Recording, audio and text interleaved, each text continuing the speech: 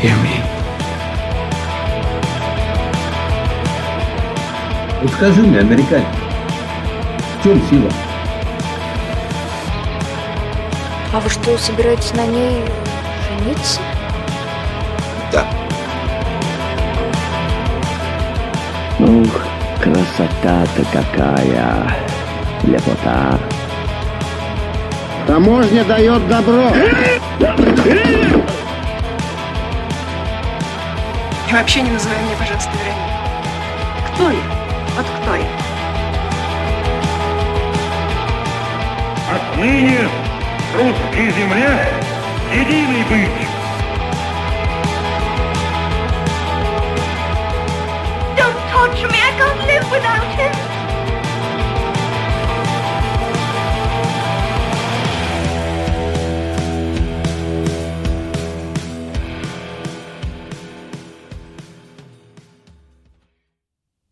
Hi, my name's Ali, and this is the Russophiles Unite podcast, where we watch Russian films and films with a Russian connection.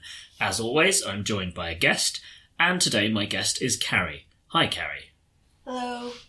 Thanks for coming along. Thanks for inviting me. Can you tell the listeners a little bit about yourself?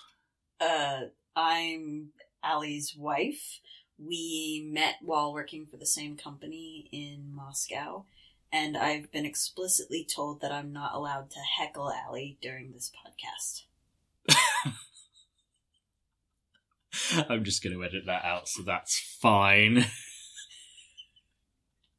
Carrie has been on another episode, but that won't probably go out until after this. So this is not out of the blue, but yes. From experience, he knows to tell me explicitly not to heckle.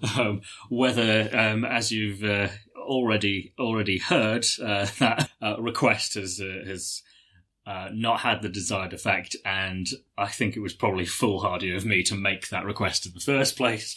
But you live because it only put ideas into my head. Yep.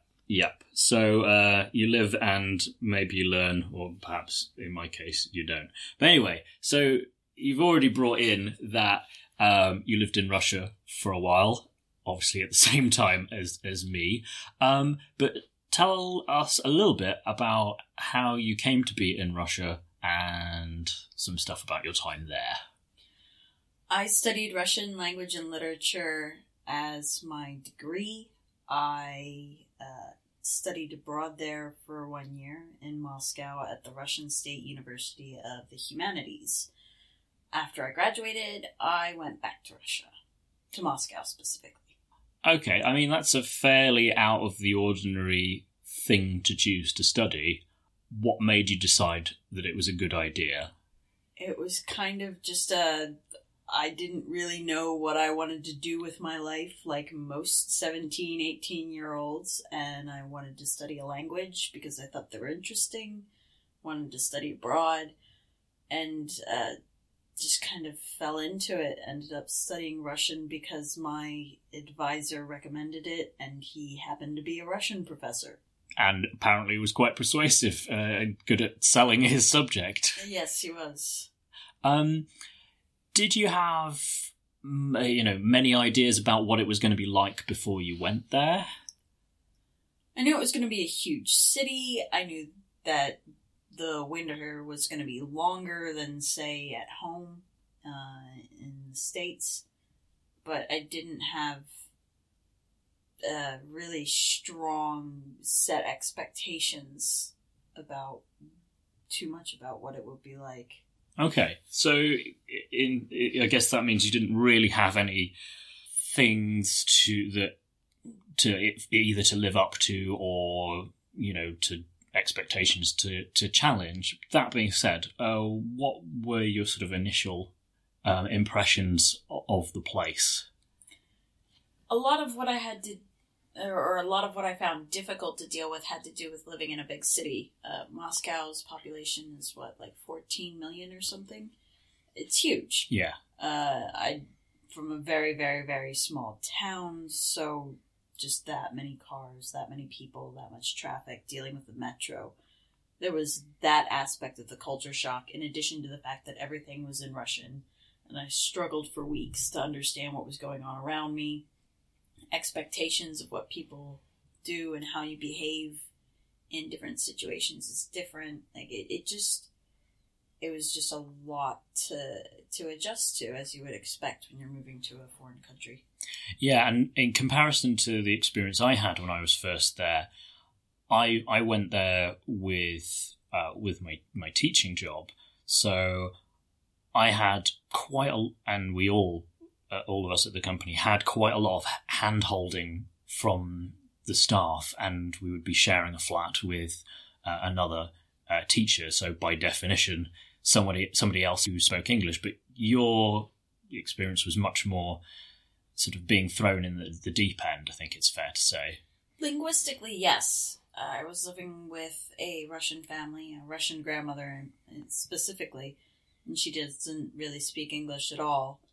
So, yeah, I mean, I had to use Russian straight away to communicate, but I was there with a university program.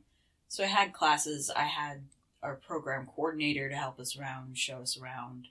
I had the other students who I was studying with, who are the us that I'm referring to. So it's not like I was dropped off and, had to fend for myself completely. Yeah. I did have somebody to hold my hand and show me around and help me out.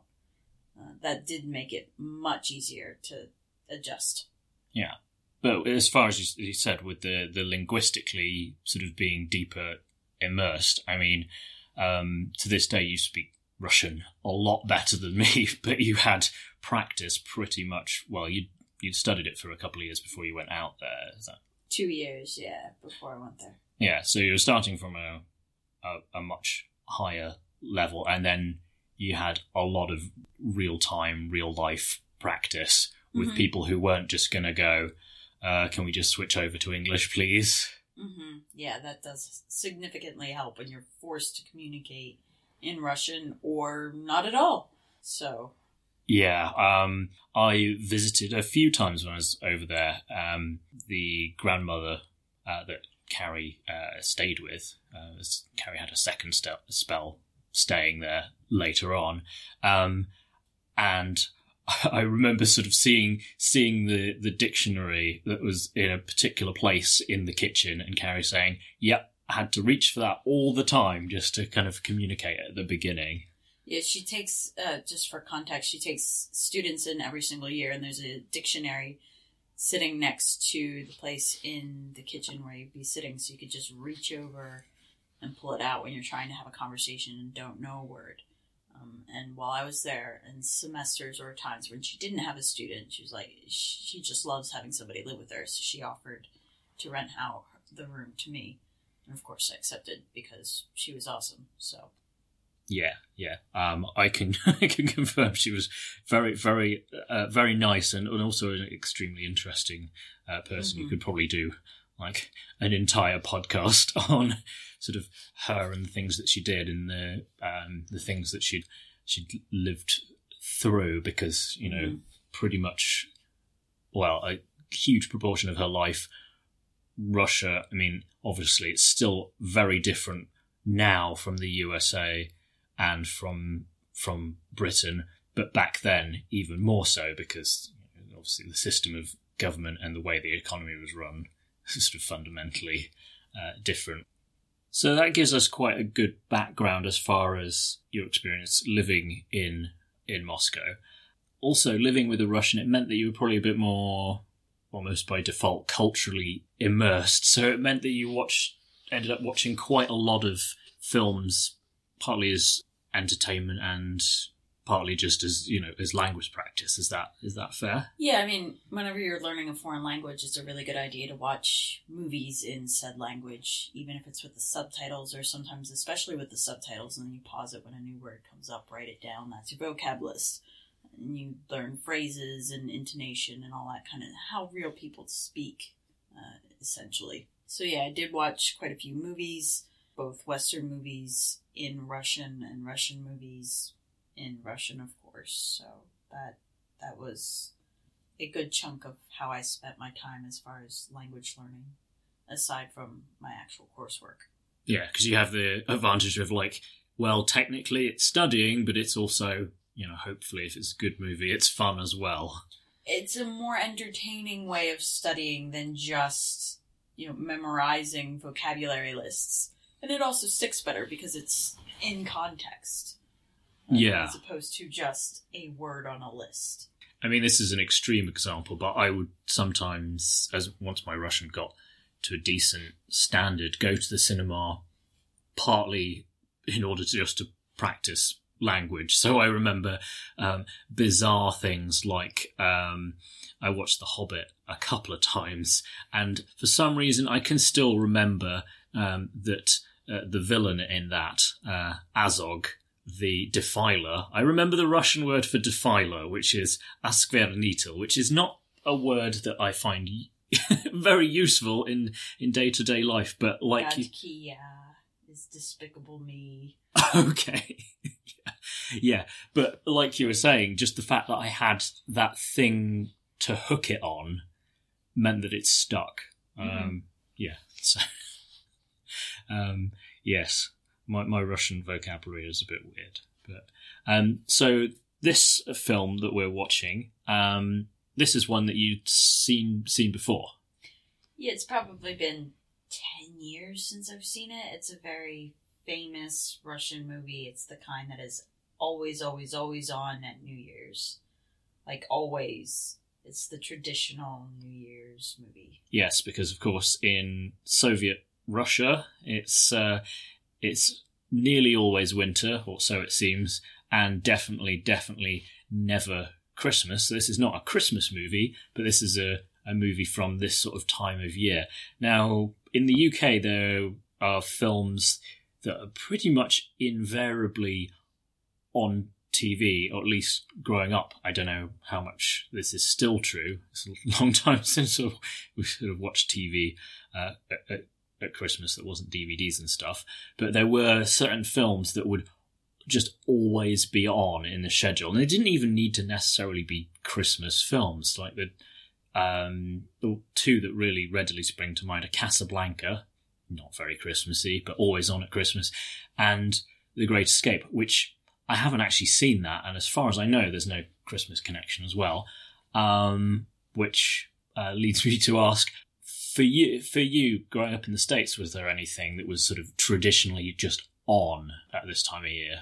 Yeah, a lot of them were the traditional Christmas movies, stereotypical ones that you associate with Christmas. So, for example, Miracle on 34th Street, It's a Wonderful Life,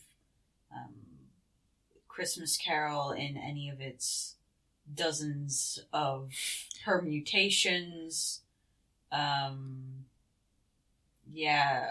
Musical White Christmas.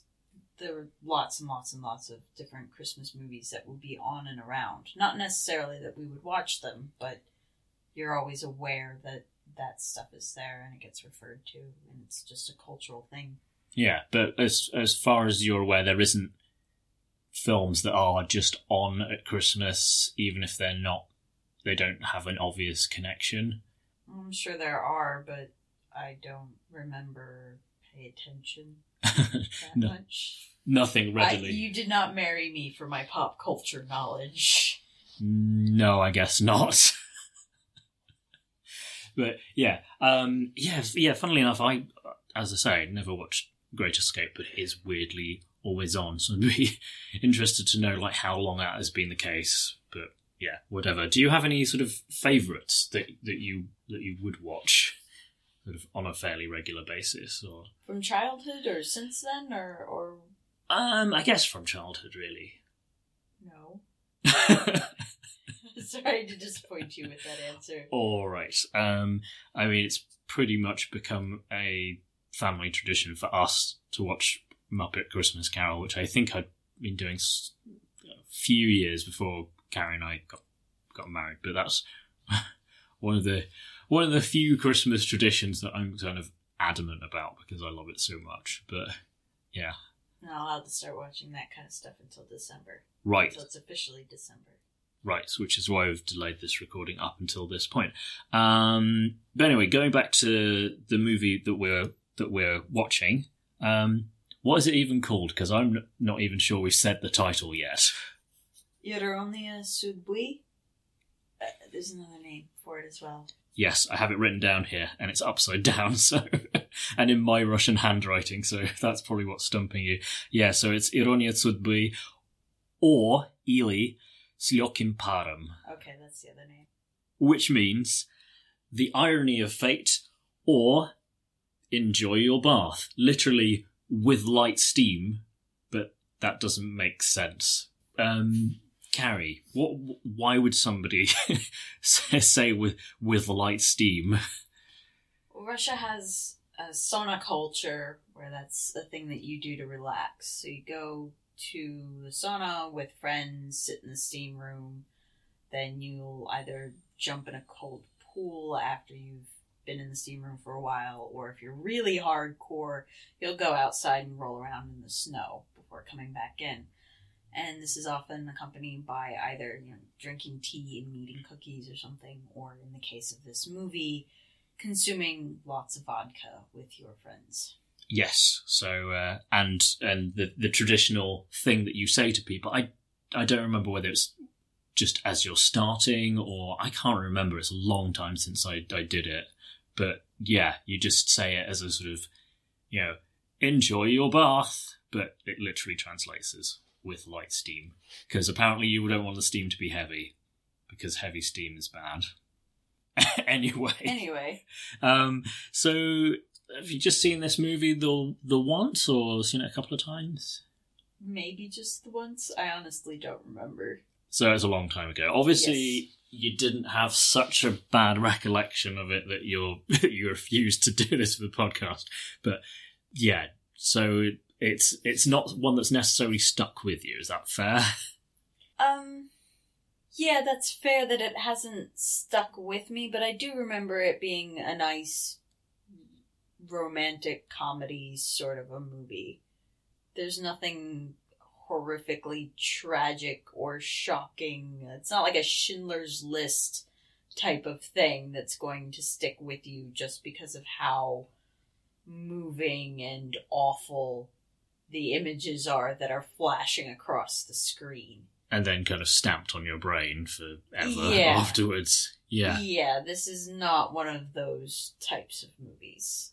Although, if you just took the short title in isolation and didn't tell anyone about the movie, and you just said, it's called The Irony of Fate. That could be about something horrific and like what was it, Final Destination style. Yeah. Awful movie. Yes.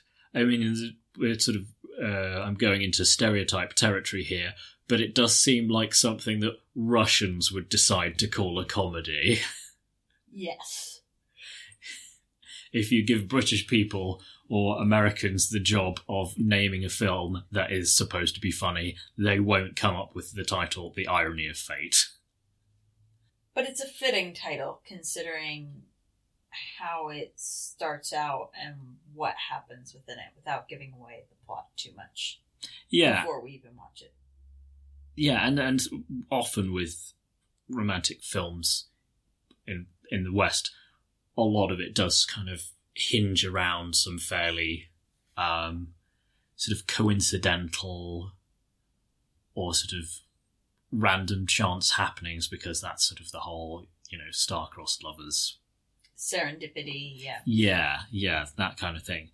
Okay, so before we get into the film, I should also mention, if you're looking for it, that it is from 1975, and it's directed by Eldar Riazanov, and you can find it on YouTube if you look under Mosfilm, which is the studio that made it. All right, so we should watch the film. And as we always do on this show, we launch into the film by speaking a bit of Russian, and the bit of Russian that we speak is Поехали.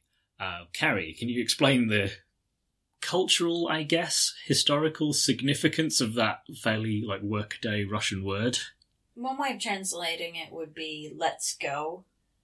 And it's kind of a thing because it's what Yuri Gagarin said before he launched into space.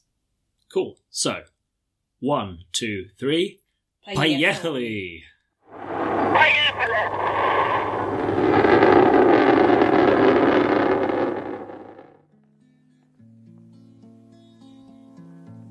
Один до Москвы. Я спросил у ясеня, где моя любимая. Ясень не ответил мне, качая головой. Я спросил у тополя, где моя... Hello and welcome back. Carrie and I have just watched The Irony of Fate, Ironia Судьбы, and Carrie is going to give us a little bit of a summary of the action. We should say that earlier we had one or two what Carrie likes to call adult beverages, so hopefully that won't be too obvious, but even if it is, that will sort of be in keeping with the subject of, or a major event in this film. So anyway, away you go, Carrie. So to understand the movie and what happens and how it possibly could come about, there's a bit of setup that you need. One is that a lot of Russian cities, and especially Soviet cities as they were built, they would use the same half dozen street names over and over. And you even have that in the States, like every town has a main street, First Avenue, lots of streets are named after trees. But that's one thing to know.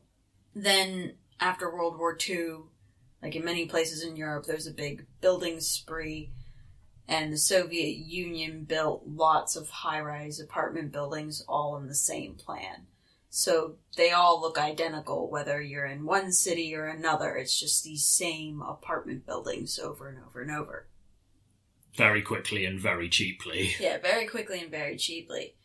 You also had limited consumer goods that you could buy. So there was, everybody had the same furniture, the same Christmas decorations, the same this, the same that. Like there weren't thousands of choices. You had the choice of 3 different rugs or carpets and that was it, sort of thing. Or 3 different types of wallpaper. So everybody's, apartments looked very similar. And the movie points this out and even goes to the point of saying that even the keys, there were only certain types of keys. This is very, very important to understand because the movie starts off with the main character, Zhenya, going with his friends to the sauna. And they have that tradition every 31st of December. They go, they have a few drinks. Except this time they have lots of drinks. Lots and lots of drinks because they are drinking to the fact that Zhenya just got engaged to his girlfriend Galia. And he gets so stinking drunk that when they all go to the airport to see off the friend Pavel, Zhenya and Pavel fall asleep, and the other 2 friends are trying to decide which friend it is that should get sent to St. Petersburg. And they decide that it's Zhenya who should get sent to St. Petersburg from Moscow. So... I hate to heckle at this point, but technically we should point out that it's Leningrad at this point. Right, anyway. So going from Moscow to St. Petersburg, which I'm going to continue to call it just because you thought to correct me. Anyway. So Zhenya basically is so drunk, he sleeps through the plane ride, sleeps through telling the taxi driver, he gives him the same address that he would in Moscow, can still get to the same building. He thinks it's the same building as his Moscow apartment. His key works in the door. He goes into the apartment and he lays down and falls asleep. Yeah, sort of collapses into the sofa bed. Yeah.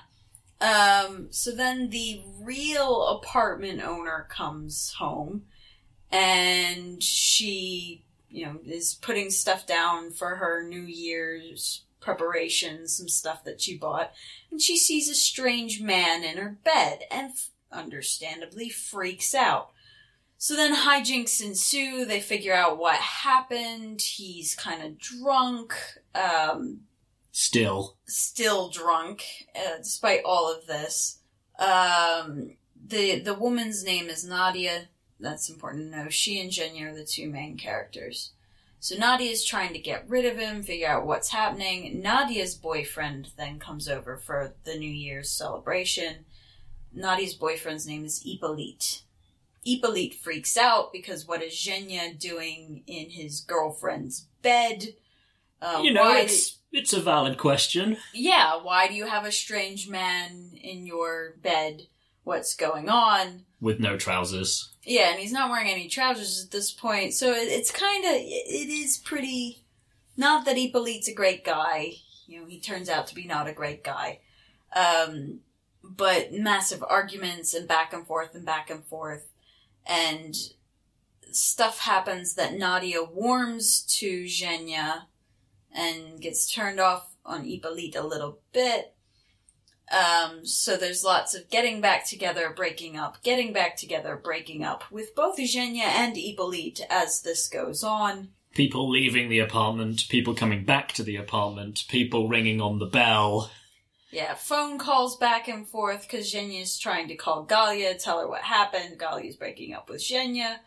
Lots of romantic hijinks and arguments and whatnot ensue, and that's the rest of the movie. And we won't tell you exactly who ends up with whom in the end. You would have to watch the movie yourself.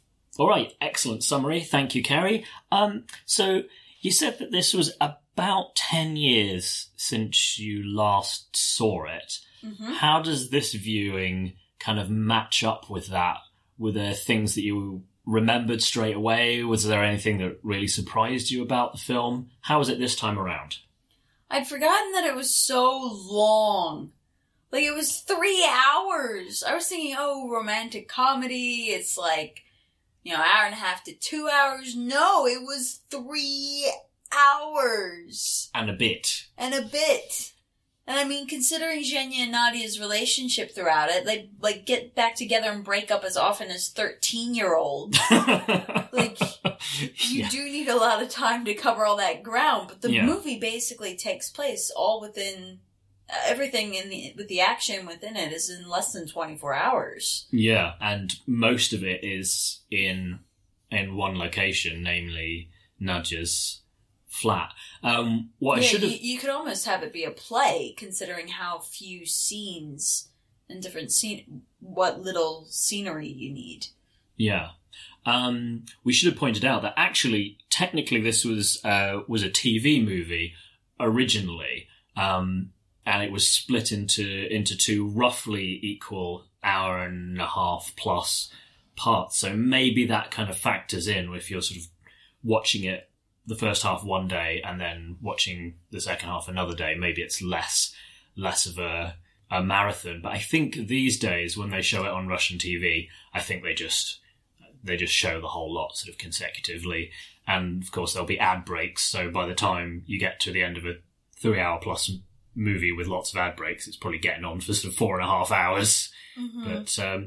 But yeah, so besides the fairly epic runtime, anything else sort of jump out at you? And I'd forgotten how much Hippolyte is in it, because I knew that Nadia and Zhenya were in relationships with other people, but I had forgotten just how much Hippolyte shows. Yeah. But I guess, if in my mind the movie was shorter, if you'd had Hippolyte be in a lot less of it, you could have cut about an hour of the film out, at least. Yeah. So let's start with the positive. What did you like? There was a lot of good music in it. Like, the movie is practically a musical, considering Nadia and Zhenya both play guitar and sing, and they often do pick up the guitar and sing a song, and the songs that they play match the mood of what's going on or what the characters are going through emotionally at the time. Which is mostly kind of sad and wistful and kind of angsty. Yeah, there are some happy songs, but yeah. So that was interesting. They also did some interesting stuff with the music. Like, there was a main piano theme background, and they would often have that playing in the background, and then something would happen and it would stop short and there'd be absolute silence. So for example, when Nadia first sees Zhenya sleeping in her bed, and she's unwrapping things and setting some stuff out, and then she turns and sees him, and the music from being background playing stops short. Or there's another point where Zhenya's opening a bottle of champagne and doing stuff, and when he actually pops the bottle, that's when the music stops. So there's different interesting background music stuff that happened. Yeah, I'm really glad you mentioned that, because that was really effective.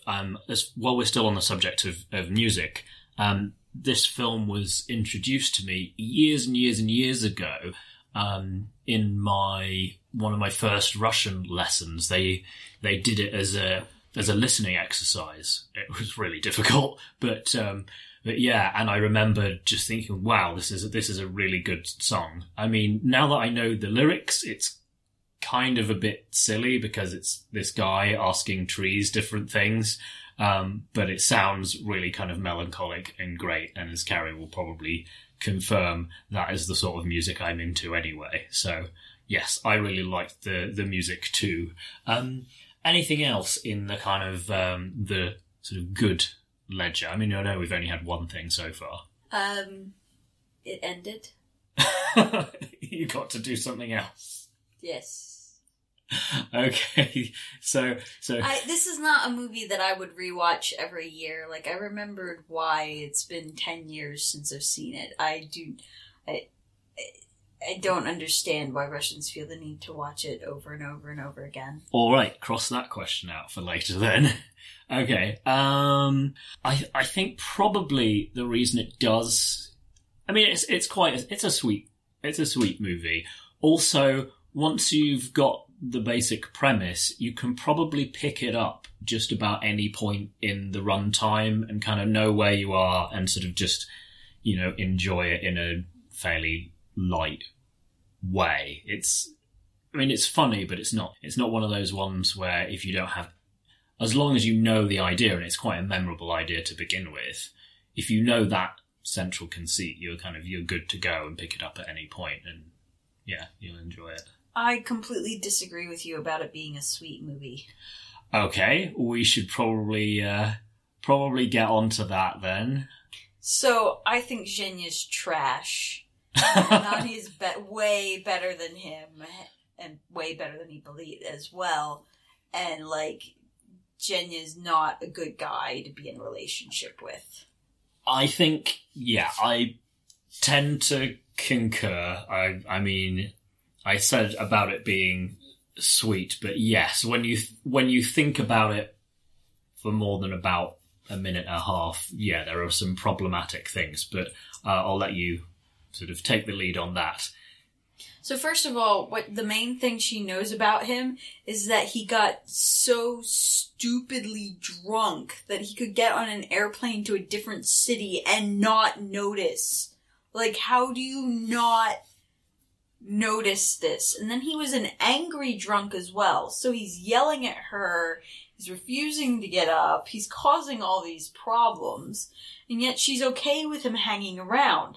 And the one nice thing that he does do, the one good thing in his favor, is he washes a bowl. So it's he does all this stuff with yelling at her, ripping up a picture of her boyfriends, or destroying her stuff. But no, he washes that bowl. So therefore, he's a good guy. He's a catch. He's a catch. So Nadia should consider getting a relationship with him. Okay. No. I think that's fair. And also, he doesn't really treat his fiancée all that well in the beginning. I mean, it's very, very clear that his feet are super icy when she suggests they get engaged, and he's kind of as much doing it because he feels well, if not this person, then maybe I'll die alone, or something along those lines. He doesn't specifically say that, but he's kind of I guess. Which, if you're going to propose to somebody, you should probably be slightly more committed than that. Also why he's trash. Yeah. He's like, hey, let me get in a relationship with another girl, despite the fact that I proposed to somebody like 4 hours ago. Well, yeah, maybe like, if we're being super pedantic about it, maybe like 12, 13. But yes, in principle, it's the same day. Yeah. Just, you're engaged already. I mean, I can see how maybe if you've been engaged for like 3 years and it's one of those sort of engagements where it's like, well, they're engaged, but they're never actually going to go through with it, then you can kind of see why somebody might wonder, but not justifying that kind of behaviour, but you know what I mean. He's supposed to be, besotted, newly betrothed. So, yeah, generally concur. But how about Hippolyte? How does he fare?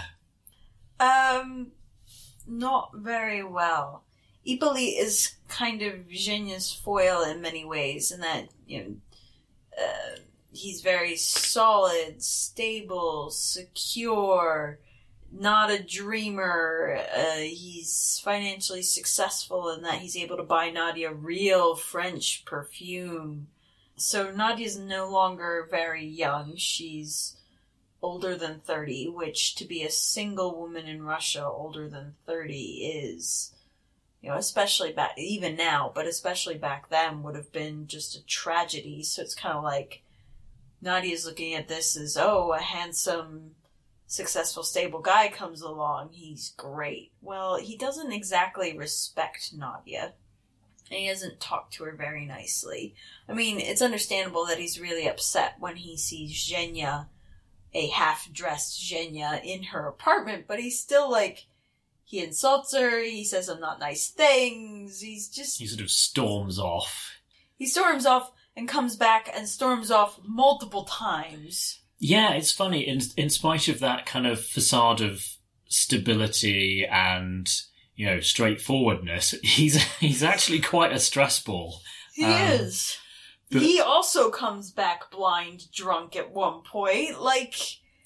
Yeah. Neither of these guys are catches. I think Nadia would be better off by herself. Yeah, I mean, I feel like we should also point out that Zhenya is also, I think he's pushing 40, so you kind of think, well, if a sort of I thought it was mid to 36 or something, I think he says. All right, yeah. 36, 37. Okay, but he's over halfway through that decade of his life. Yeah. Ugh, more heckling. This is because I said the Leningrad thing, isn't it? Yes. Yeah. Okay, well, I kind of deserved it. You always deserve to be heckled. Is it good to be heckling again? Yes, it is.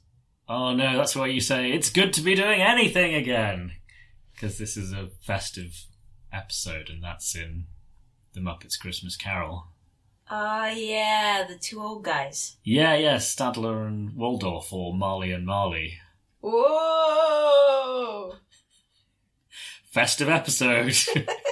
Gotta crowbar that back in. Yeah, I really like the actor who plays Hippolyte. As we've discussed, it's kind of a scummy, not very good character. And it's quite a thankless one in terms of the job. As you say, he's the stolid, not very soulful guy who's there kind of to make Zhenya look kind of good in comparison. But the actor who plays him, Yuri Yakovlev, just gives it some welly and just sort of total commitment to the really pretty silly things he's given to do. Gives it some welly? He puts a lot of effort in. Oh. You could just say he's a good actor. Sure, but I wanted a more colourful expression. Well, it makes it sound like you're going to put on your wellies and go through a muddy field. He gives it some welly. Oh, just go with it. Anyway, he's really good.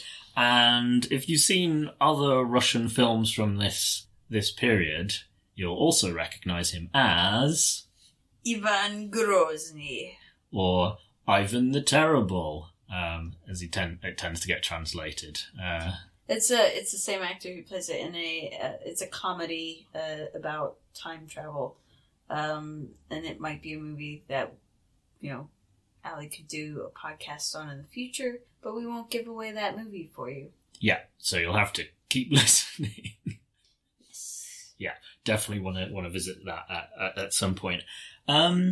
Yeah, okay, so negatives. Beyond the fact that the two main guys are not very great. Anything else that you had? It's long. You've said it's that. Long. Carrie would like to underline that this is not a short film. Yes, I would like to underline that. It really could have been cut down with, like, the number of times I know I've said this already, but the number of times they break up and get back together, and then break up and then get back. Like, it's just not a good relationship. And I know, and the way the movie is setting it up, it's supposed to be like, this is such a romance, the serendipity, they just happened to meet each other. It was fate. It's like, no. On that score, I do like, there's one little line that one of the characters says at one point that kind of punctures the whole fate theme. Zhenya is explaining that about the whole situation, and he says he was sent to Leningrad.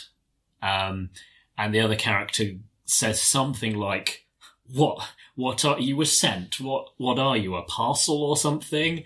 And I just kind of quite liked that sort of a little bit of skepticism about the whole sort of fate and serendipity idea, and that not everyone inside the movie itself was totally on board with that. So I thought that was cool.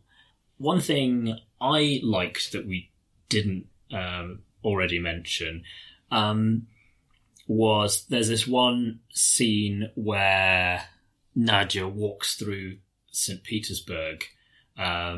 Just she kind of decides she needs to get out of the apartment for a bit. And again, this is one of the bits where the music is really good and you have lots of sort of atmospheric shots of the city and snow swirling. And it's kind of cheesy, but I felt like that scene worked quite well. So that was another bit that I liked. Yeah, but that's also because it didn't have any of the crappy men in it. It was just Nadia. Fair enough. Oh, you wanted to mention something about her as well. Yeah, she's a Polish actress, and the director really liked her look. Yeah, her name's Barbara Brylska. But she had, when she spoke in Russian, she clearly had a Polish accent and was Polish. So they dubbed her voice for the entire movie. And I can't remember who they got to dub it. I want to say it was somebody incredibly famous, like Alla Pugacheva or somebody like that. Ooh, I have it written down here, so that it might be Alla Pugacheva for the songs, but for the speaking part, it's Valentina Talizina, I think. So I don't know who that is, but I don't know who it is either. But yeah, just the fact that they essentially dubbed the whole movie, and they did a very good job with it. You can really only tell during the singing that it's dubbed. Yeah, you can tell with both. I mean, I like a few of the songs that they have the characters playing on the guitar, but if I was looking to save length, I would chop some of them out. And also, it messes with your suspension of disbelief, because they're clearly not really playing the guitar. It's clearly someone else singing. Suddenly, that Leningrad flat has amazing studio-like acoustics all of a sudden, and it's just... Yeah, it kind of takes you out of it, like I said. Yeah, it's like a musical without the big dance numbers, which you're already suspending disbelief a lot by imagining that he got there in the first place, and it's just like a step too far. I was going to say, would you recommend anyone who wasn't a bit of a Russia nut to watch this film? But I suspect I know what you're going to say. I think if you are doing anything with studying Russia, because it is such a big cultural thing in Russia, you do need to watch it just so that you have, in fact, watched it. It's like Miracle on 34th Street or something like that to Americans. Like, everybody's seen it, sort of a thing. But if you have no interest in Russia or Russian movies or anything like that, I wouldn't recommend it. All right. Well, thank you for that very candid response. Yeah, I think I liked it slightly more, but I can definitely see how this is more relevant if you have that interest in Russia. I mean, it might appeal to rom-com fans, but like we said, there's some kind of icky undercurrents, but I guess that wouldn't be the first time in a rom-com, so I don't know, maybe we shouldn't be too harsh on it considering it's from 1975. Well, thanks very much, Carrie, for joining me. You're welcome. Travelling all this way to be with us for this recording. I refused to get off the couch for the recording. All right, so if you'd like to contact the show and tell us what you thought, there's a couple of different ways. Or to heckle my husband. Yes, all that. Then we're on Facebook. Just put in Russophiles Unite. You should be able to find us. On Twitter, the handle is RussophileSU. And for email, it's russophilesunite@gmail.com. Thanks again for joining us. Have a fantastic New Year, and do svidaniya. Do svidaniya.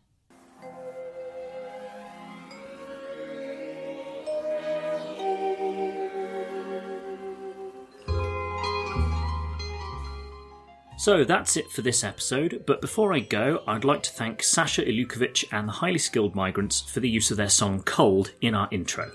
You can find that song and the rest of their back catalogue on Bandcamp and Spotify. If you're enjoying the show, please consider supporting us by leaving a rating at Apple Podcasts or at podchaser.com. That second one, Podchaser, even lets you rate individual episodes, so if this episode particularly stood out to you, you can let other listeners know that you enjoyed it. Recommending the show on social media is hugely helpful as well. If you can spare a moment or two to do that, it would really make my day. Thank you very much. Thanks again for listening, take care of yourselves, and bye for now.